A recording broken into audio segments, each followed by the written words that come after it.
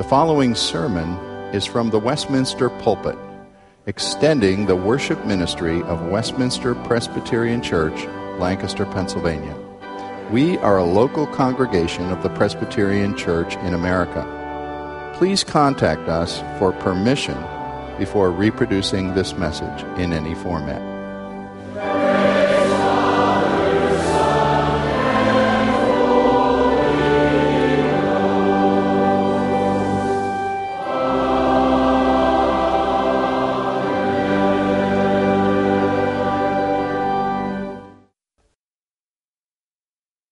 Amos at chapter 6. Woe to you who are complacent in Zion, and to you who feel secure on Mount Samaria. You notable men of the foremost nation, to whom the people of Israel come. Go to Calneh and look at it. Go from there to great Hamath, and then go down to Gath in Philistia. Are they better off than your two kingdoms? Is their land larger than yours? You put off the evil day and bring near a reign of terror. You lie on beds inlaid with ivory and lounge on your couches. You dine on choice lambs and fattened calves. You strum away on your harps like David and improvise on musical instruments. You drink wine by the bowlful and use the finest lotions, but you do not grieve over the ruin of Joseph. Therefore you will be among the first to go into exile. Your feasting and lounging will end.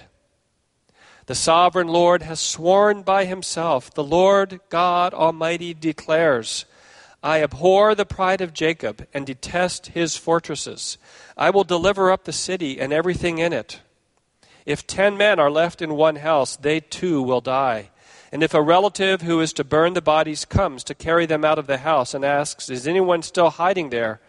Is anyone with you? And he says, no. Then he will say, hush, we must not mention the name of the Lord. For the Lord has given the command, and he will smash the great house into pieces and the small house into bits. Do horses run on the rocky crags? Does one plow there with oxen? But you have turned justice into poison, and the fruit of righteousness into bitterness. You who rejoice in the conquest of Lo-debar, and say, did we not take Karnaim by our own strength? For the Lord Almighty declares, I will stir up a nation against you, O house of Israel, that will oppress you all the way from Lebo-Hamath to the valley of the Arabah. Father, we pray for you to open our hearts to receive your truth and let it sink deeply down, that we might be more conformed to Jesus Christ, that we might trust you and bow before you in humble submission. Thank you for your word, and we look to you now in Jesus' name. Amen. During the Great Awakening of the 1700s, one of the remarkable features of that awakening was the ministry, especially of the great preacher and evangelist George Whitefield, to the nobility of England. Lady Huntington, who had become a widow at age 39, really wanted to use her resources and her status in society for the Lord's work. And so what she did was she went about doing all she could do to invite the nobility of England to her home, both her London home and her country home, and to have evangelists of that era, of the Great Awakening, Methodists as they were known derisively, to preach the gospel. And George Whitefield was the one who did this the most. Hal Harris did it as well to some degree, and others. But it was something that was remarkable in that day, because all of these nobles would come, women and men both, and they would assemble in their luxury and in their opulence and in all that they had and possessed, and they would come and hear George Whitefield preach passionately the Word of God. Many of them came just because they were bored and this was something to do, and the nobility were gathering, so they would come too. Many came to really mock and deride God's Word. Some came seeking the truth, and some were converted to Christ.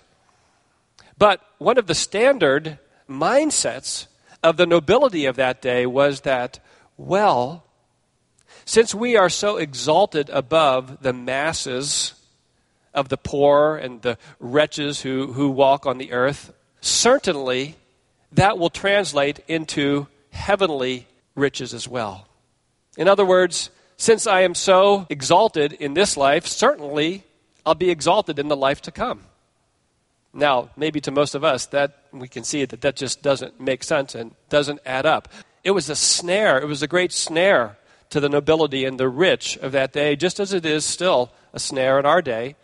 And when we think of the people that Amos was speaking to, we see how much of a snare that was in his day. And so we come to Amos chapter 6. Spurgeon preached a famous sermon on Amos 6, verse 1, the scourge of the self-sufficient. The King James says, beware those who are at ease in Zion. This idea of being complacent or at ease in Zion. And I would like us to see two main points here when we think about how the Word of God searches our hearts and finds out all of our complacency and our pride. I want to look at it under those two categories. First, the Word of God disturbs our sinful complacency and security. The Word of God disturbs our sinful complacency and security. And then the second point will be about our pride. This first point is found in verses 1 through 7. And the picture we have here is of people thinking that all must be okay spiritually when it is not. Look how Amos begins this. Woe to you who are complacent in Zion, that's Jerusalem, and to you who feel secure on Mount Samaria. So Amos, even though mainly he's speaking to the northern kingdom of Israel, at times he speaks to Judah as well, the southern kingdom. And here he's speaking to the capital cities of the twin nations, Judah and Israel, and he's warning about spiritual complacency. He says it happens in Zion, in Jerusalem, and it happens on Mount Samaria, the capital of Israel as well. Probably in Jerusalem, they were complacent because they knew they were trusting that the city was special, chosen by God, the place where God's temple and presence dwelt. In Samaria, it was probably because of their military strength and their power. It was a powerful nation. Trusting that all is well with your soul and with God must be based only on the Bible's truth. You must not be at ease. You must not be complacent and self-satisfied with the state of your soul for the wrong reasons. And we want to look at some of the reasons we have here for a sinful complacency, a wrong security, a wrongly founded security.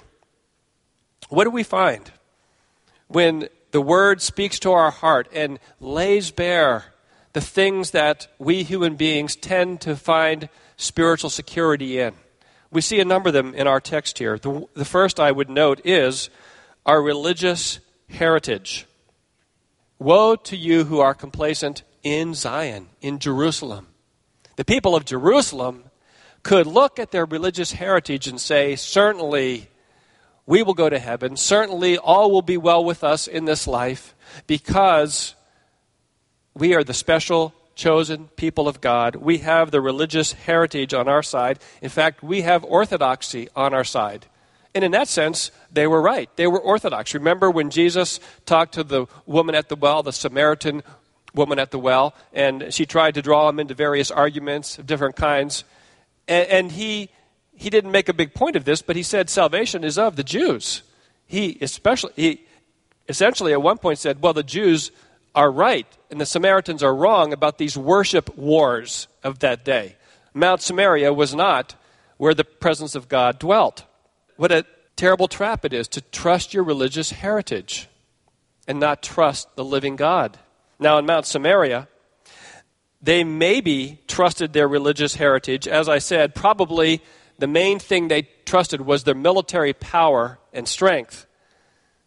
if they did trust their religious heritage, they were trusting in a non-orthodox religion because they had strayed already, even at this day.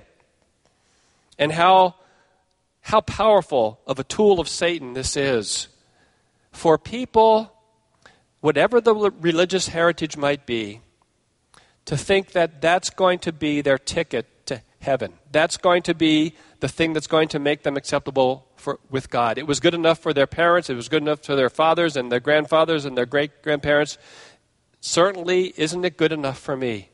And whether it's an orthodox, in other words, Bible-believing heritage, or whether it's a totally wrong heritage, something totally false and not according to God's Word, trusting your religious heritage itself is insufficient.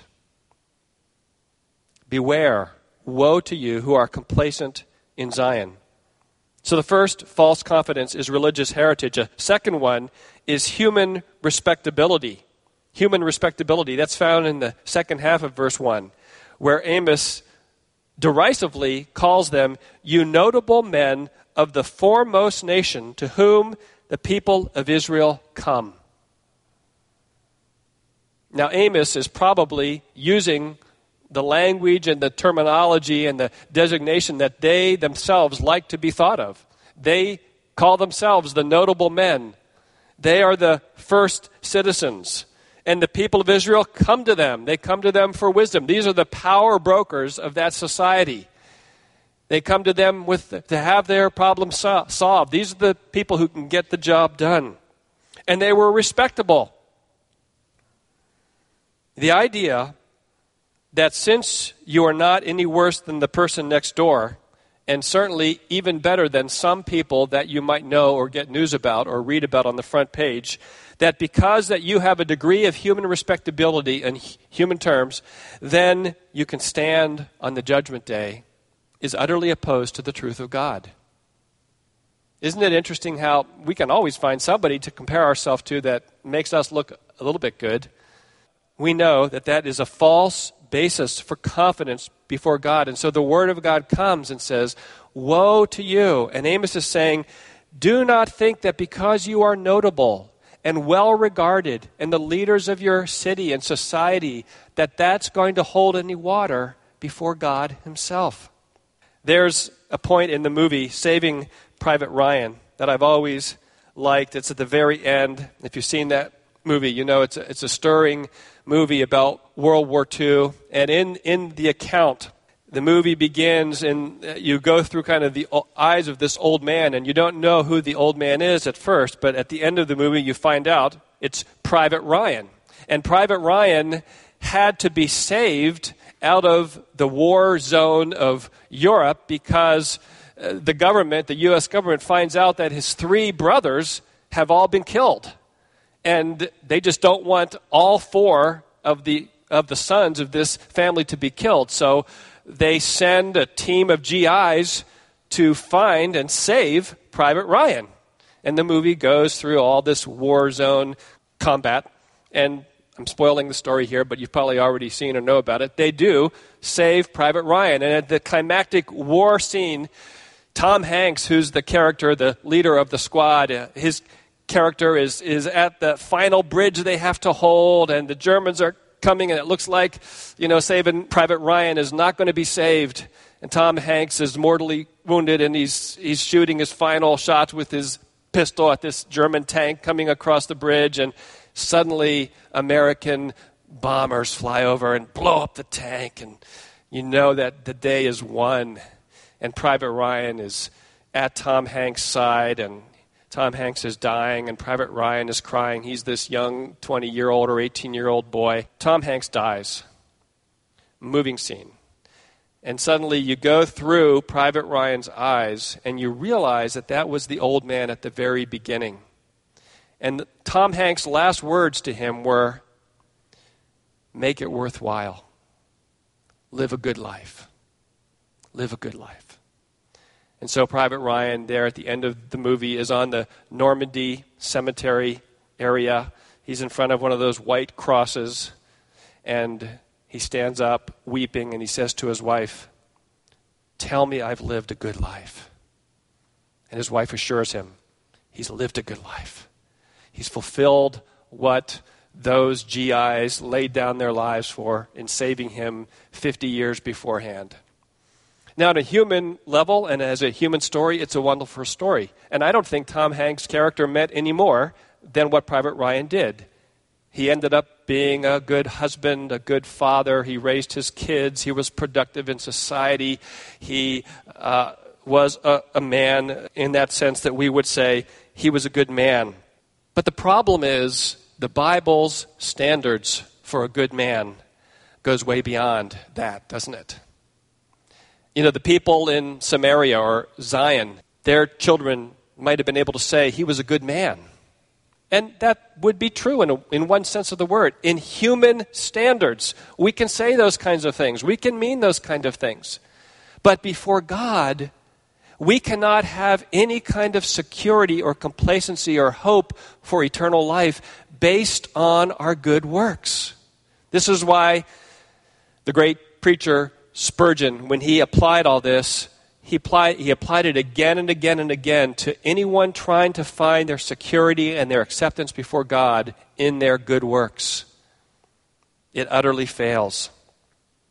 And in verses 2 and 3, God warns them that they should not shut their ears and rationalize away his declarations of coming judgment. He says, do not be complacent. And there's this reference to them going to Calneh and Hamath and to Gath. These cities, Calneh and Hamath, were to the north. Gath was to the west along the Mediterranean Sea. And he's saying possibly that these cities were destroyed or partially destroyed earlier. That could have been the case. So they stand as a warning to Israel. Or more likely, Amos is saying that these cities have somehow not fallen into the same kind of false security that Israel has fallen into. They do not have this false security that nothing can make them fall. But whatever the reason, Amos is pointing to these as examples and saying, look at them. You're no better than they are. You might think you are. You might think that you'll never fall. And in fact, the judgment that Amos was declaring, this temporal judgment of exile that would come, foreshadowed eternal judgment. The third reason for false security that we find here is their wealth. In verses 4 to 7. You lie on beds inlaid with ivory and lounge on your couches. It's interesting that archaeological digs have actually found evidence of ivory when they've studied some of these areas. So their couches, their beds were inlaid with ivory. We imagine a very elaborate, ornate wooden couch of some sort with ivory. And then we find that they dine on choice lambs and fattened calves.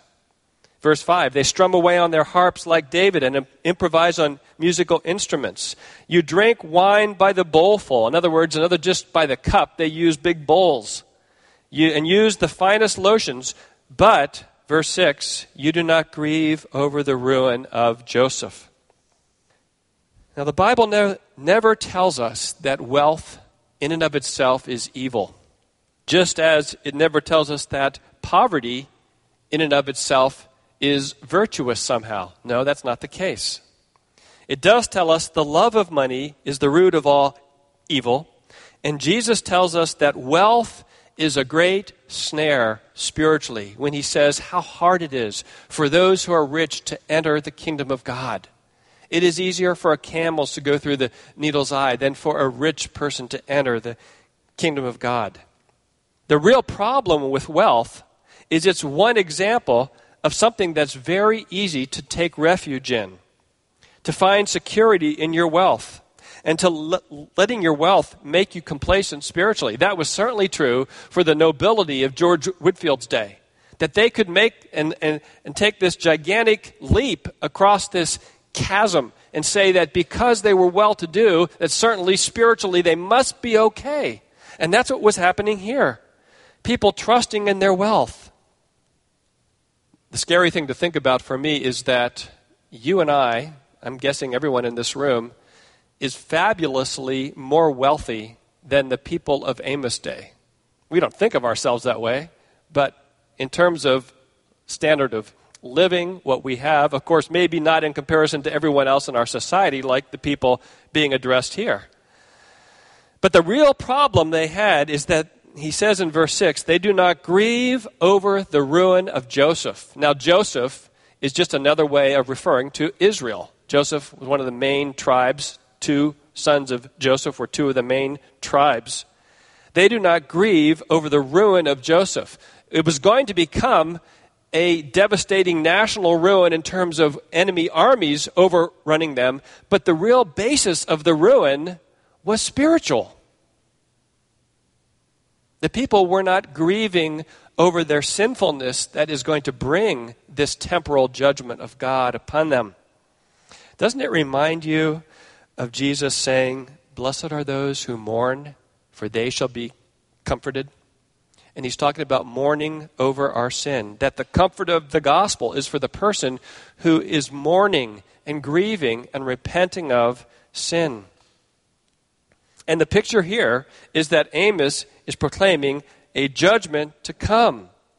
Verse 7 says, "Therefore you will be among the first to go into exile. Your feasting and lounging will end." Isn't it interesting that in verse 7, they're the first to go into exile? These very people who in verse 1, we might say in another translation, are the first citizens of the first nation. That was their mindset. We're the notable ones. We're the first citizens. Well, Amos, I think, is a play on words there, and he says, well, you'll be the first to go into exile. They were trusting in their wealth to some degree. They were ignoring God's word. And we find again and again in Amos that the fruit of that was that they were actually oppressing the poor. And thinking that since we are rich and strong as a nation, things must somehow be okay between us and God. Again and again, Amos sounds this theme. And we can make an application to ourselves. A twofold application here, really. And we think about complacency and what we put our security in. The first question we have to ask ourselves is, well, where is my heart? Am I trusting in my wealth in some way? Am I trusting in human respectability? Am I trusting in my religious heritage to some extent? Hopefully, that's not the case with any here. If so, you need to turn away from trusting in any of those things and trust Jesus Christ alone. He is our only hope. How can I lift up my heart to God? Only because of Jesus Christ and His righteousness on my behalf. And so where is our heart? Of course, we have to continue to guard our hearts as Christians because it's easy to slip to some degree into trusting in some ways these other things and putting our stock in them. And then the second question in terms of application for ourselves is there some fruit then of a heart right with God? I could not help but as I read this think this is very convicting to read Amos 6 and to think that I'm wealthier than most of the people that Amos speaks to. I don't think of myself that way. I think of myself as just middle income. The problem is these people were oriented completely around themselves. And one of the great fruits of the gospel is that when it comes and our hearts are changed, as we begin to have a heart for others around us. We begin to serve others. We begin to give of what we have. We're not so bound. We don't keep every penny of what we have. We begin to give. And so there's this fruit of a heart that is transformed by the gospel. And so how do you know if you're trusting in wealth or respectability or religious heritage? You know, first and foremost, because your heart is trusting Jesus Christ, but then there's the further fruit of that in a life that is increasingly transformed by God's word. The word of God disturbs our complacency and our security in other things. But secondly, let us consider the word of God disturbing our sinful pride. Verses 8 to 14. Here we see at the beginning of this section that the sovereign Lord takes this oath. verse 8. The sovereign Lord has sworn by himself. The Lord Almighty declares, I abhor the pride of Jacob and detest his fortresses. I will deliver up the city and everything in it. God takes an oath here. He says that he has sworn by himself. In the ancient Near East, oaths were taken very seriously.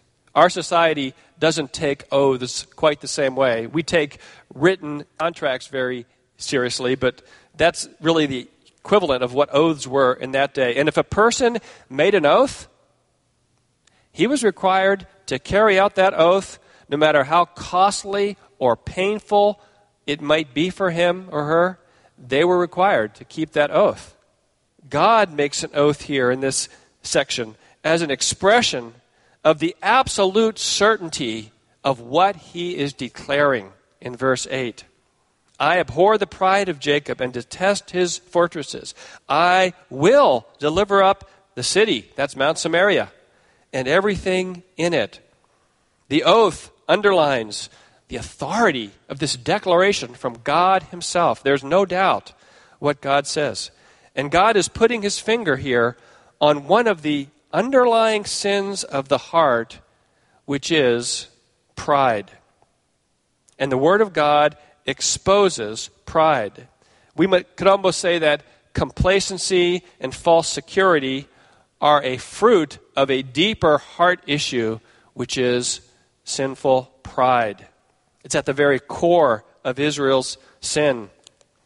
Very easily, we could have had James' words in James chapter 4 be addressed to the people in Amos day when James says, but he gives more grace. That is why Scripture says God opposes the proud but gives grace to the humble.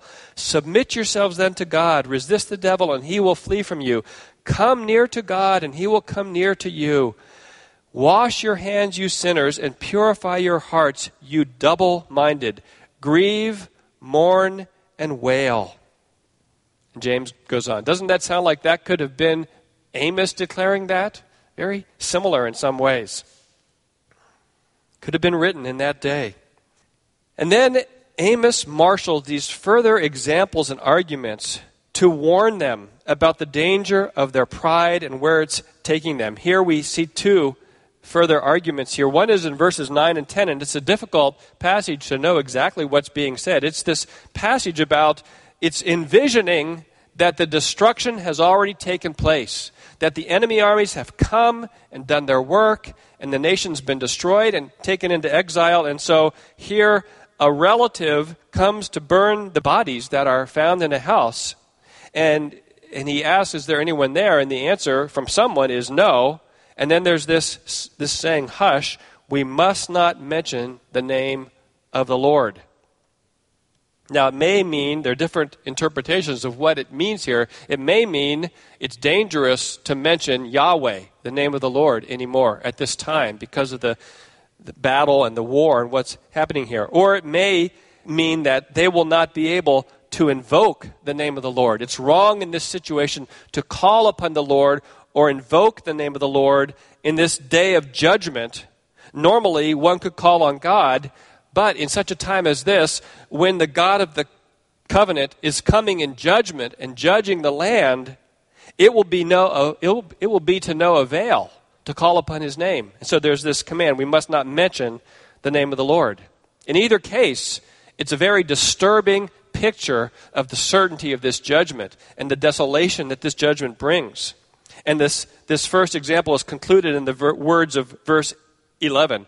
For the Lord has given the command, and he will smash the great house into pieces and the small house into bits. Whether you live in a big house on the hill or whether you live in just one of the normal houses, God is going to smash both kinds.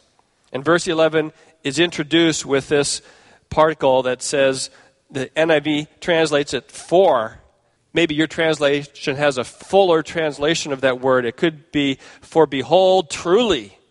Or it could be pronounced and translated, so it will be. A declaration that this will happen. In fact, that same word is used at the beginning of verse 14. In the NIV, it's for there again. But it's to describe the certainty that God is pronouncing judgment on the pride of Israel. And then there's this second argument that's marshaled using these series of absurd questions in verses 12 and 13. Verse 12, do horses run on the rocky crags? Does one plow there with oxen? Now, you can imagine Amos saying that as he preached in the street, and he would get his audience with him because they would say, oh, no, that's absurd.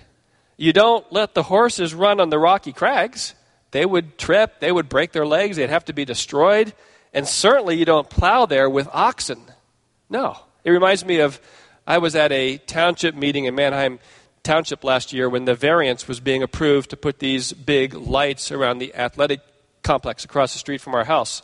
And at one point they were trying to get a variance for the fence height too. And the township, one arm of the township was applying for a variance at the other arm of the township, and the speaker was justifying why they needed an 8-foot high chain link fence around this field.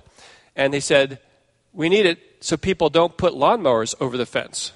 And I just kind of thought, what? Everyone there, what? So he had to explain more. It kind of reminded me of this text. Do you plow on rocky crags? Well, the story is people do put lawnmowers over 8-foot fences if they can, because they like to destroy artificial turf fields. It gives them a kick somehow.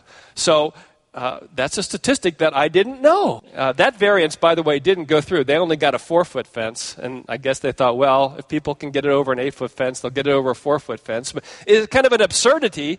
In that case, it was true. In this case, in Amos Day, they're saying, don't I have you on board here?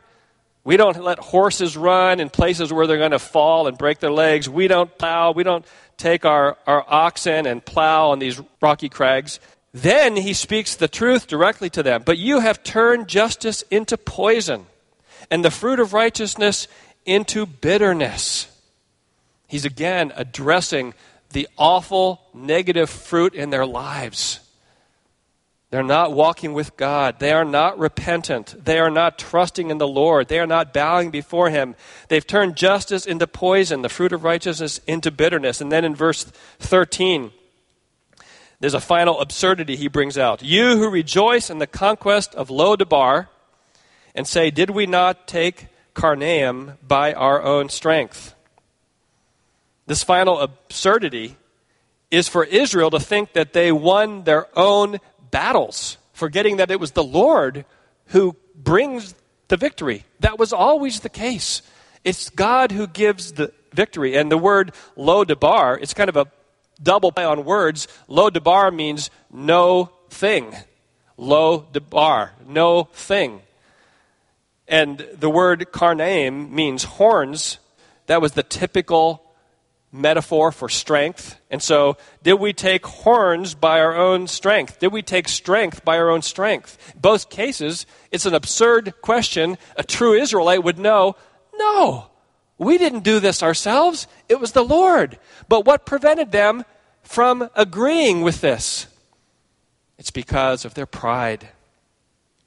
Amos concludes this section of verse 14 with another, so it will be truly, behold, amen. The Lord God Almighty declares, I will stir up a nation against you, O house of Israel, and we know that nation was Assyria, that will oppress you all the way from Lebo-Hamath to the valley of the Arabah. Lebo-Hamath was the very northern tip of Israel. The valley of the Arabah was the very southern tip. And so it would be like saying, I will oppress you from Maine to Florida. I will oppress you from the Atlantic coast to the Pacific coast.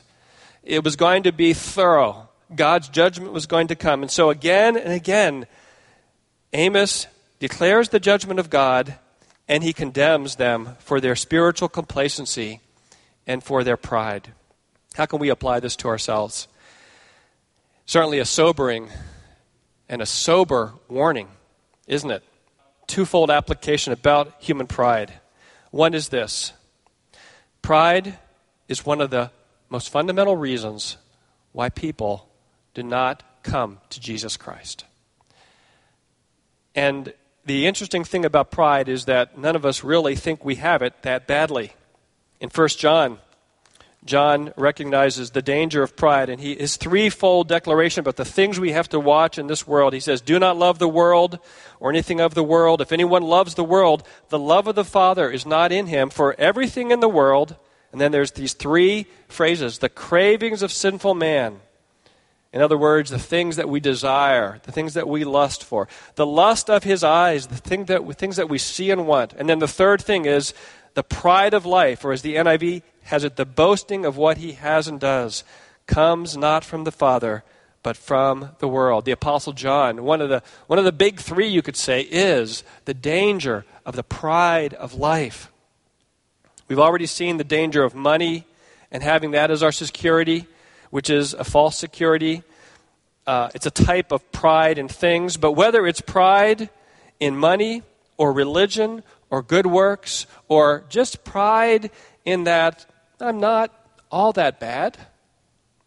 I mean, that's what the normal non-Christian thinks when he hears the gospel. Do I really need a Savior to die for me? Did Jesus really have to come and be nailed on a cross for my sins? I'm not all that bad. The problem there is it's pride that prevents us from seeing the nature of our sinfulness and our need for Jesus Christ. I'm reminded of Tim Keller's saying that the gospel tells me that I am much more sinful than I ever dared imagine, but much more love in Jesus Christ than I ever dared hope. Well, the first part of that is what pride doesn't like to hear. I'm much more sinful than I ever dared imagine. Pride is fundamentally opposed to the gospel. As we think about pride keeping us or keeping someone from Jesus Christ, pride takes this form, and it allows us to set up our hearts and our minds and somehow be judges on God's word. So we know what the Bible says maybe to some degree, and we think, well, I can't believe that. I just can't believe that the Bible says Jesus Christ is the only way, and you have to turn to him and trust in him and turn away from your sin. That's so exclusive. That's so intolerant. That's so narrow. How can that be? And maybe a person even sounds pretty humble in saying it. You see, whenever you stand as a judge somehow upon God's word and upon the gospel, the basis of doing that is your pride. You're saying, well, I'm the one who ultimately knows what's true and false. And I'm ultimately the one who's able to say, well, I think this is fair and this is not fair. And so I stand as the judge and jury on the Word of God, rather than letting the Word of God search my heart. And if that's what you've been doing, the gospel comes and it humbles all human pride. It's interesting that in 1 Corinthians, when the Apostle Paul went to Corinth and talks about its impact there and how God has made foolish the wisdom of the world, he says, he tells that Jews demand miraculous signs and Greeks look for wisdom, but we preach Christ crucified, a stumbling block to Jews and foolishness to Gentiles. Isn't it interesting that the gospel humbled the pride of both Gentile and Jews, both types? Two people in the world, two types, Gentiles and Jews. The gospel humbles the pride of both types. Whether you're looking for miraculous signs or whether you're looking for wisdom, the gospel humbles all human pride. And in that sense, Paul says it's a stumbling block, and yet it makes foolish the wisdom of the world. The gospel is the very wisdom of God. And so when we come to Christ, Jesus deals our pride a death blow. Yes, we still need to be putting sin to death. And that brings us to our second point. Pride is an area of remaining sin for all believers. When we come to Jesus, our pride is no longer what it once was. We've humbled ourselves before God. There's still a lot of pride in our lives, in our hearts, and in all that we do. And pride is really thinking too much of ourselves, taking pride in all kinds of things. Even the problem of spiritual pride comes in. Even pride in preaching. Even as I'm preaching the very word of God, I can be slipping into spiritual pride of some kind. How devious are our hearts? And we should not think of the people of Amos Day as all that much different from us. There, but for the grace of God, go I. We are called to learn from their example, their bad example in this case. And here's the bottom line. Pride takes so many forms. It's very insidious. We must be guarding our hearts against it. How do we do that? We do it, number one, by the Word of God, and number two, by glorying in Jesus Christ. Think of the Word of God. We've just read the Word of God. We've sought to apply it to our hearts. The Word of God is so rich in exposing our pride. And as you read the Bible and as you hear it preached week after week, month after month, I hope one of the impacts of that is that it will be speaking to your heart in your life in the areas of the things that you tend to take pride in. Maybe it's something we haven't talked a lot this evening. But you know, and I know, that all of us take pride in various things. And there's certainly a form of pride, which is a pride that is submitted to God and looks ultimately to Him. We'll talk about that. But the Word of God searches our heart. I always like John Piper's illustration of the car in the race, and the enemy is throwing mud on the windshield. Piper says, you need the Word of God, which are like the windshield wipers of the race car, and the Holy Spirit is like, reverently speaking, the washer fluid that helps take that dried caked mud off. We need to have the Word of God sinking into our hearts as we pray and seek Him in the Word of God and ask the Holy Spirit, open my eyes, Lord. Search my heart, O Lord. See if there is any evil way in me and lead me in the way everlasting. Pride is insidious. We must continuously be seeking to put to death pride and guarding our hearts. And the other way we do that is to develop the habit of worship. Nothing so much takes the power out of pride than by giving ourselves to praise and thanksgiving to God. In fact, it's interesting that in 1 Corinthians 1, when Paul is talking about the stumbling block of the gospel, he concludes chapter 1 by saying, therefore, as it is written, let him who boasts, boast in the Lord. And so if something good is happening in your life, make sure you turn it into praise. If you're succeeding in some way, let it be an avenue of giving glory to God. If you're enjoying wealth to some extent, recognize it's not your own doing, but enjoy it unto the glory of God. All the good things that God pours into our lives, learn to glory first and foremost in Jesus Christ. And so coming to Christ means laying aside all pride. It means humbly bowing before Jesus Christ. It means taking God's word and believing it is true, even though it humbles our own rationalizations and excuses and the pride and complacency of our heart. You know, we have an old GPS, one of those portable GPS. It's, you can put it in the palm of your hand. And the thing about this GPS is that it doesn't seem to be working quite right. So we were in Washington, D.C. the other week visiting our daughter down there. We plugged in some coordinates of where we wanted to go. And we didn't know where we were going, but we didn't think the GPS knew where we were going either. So obviously we were lost. Patty had to pull out the map. We found our way there eventually. It's not very easy to trust a GPS that you think is malfunctioning. Because the only time that I know it's okay is when I know the way, right? So the time I need a GPS is when I don't know the way. Then I need to. But if I can't trust it, you see the catch-22 I'm in. Well, the assurance we have from Amos chapter 6 and the assurance we have from God's Word is God's Word is true. It's like a GPS that never fails. And we don't know the way. God knows the way. God is King and Lord of our lives. We can trust Him. Yes, He humbles our complacency and our pride, but thanks be to God, the gospel sets us free in Jesus Christ, free to humble ourselves before God's Word and to know that we stand in Christ alone. Father, thank you for the riches of your Word. Thank you for Jesus Christ. Thank you that not only do we not have to fear whether there might be disaster in our day, and we do not know what might come tomorrow, but thank you that we do not even need to fear eternal disaster. because we are secure in Jesus Christ our Lord. We thank you for his work on our behalf. Thank you for how sweet the name of Jesus Christ is in a believer's ear, that we know you and are known by you. In his name we pray. Amen.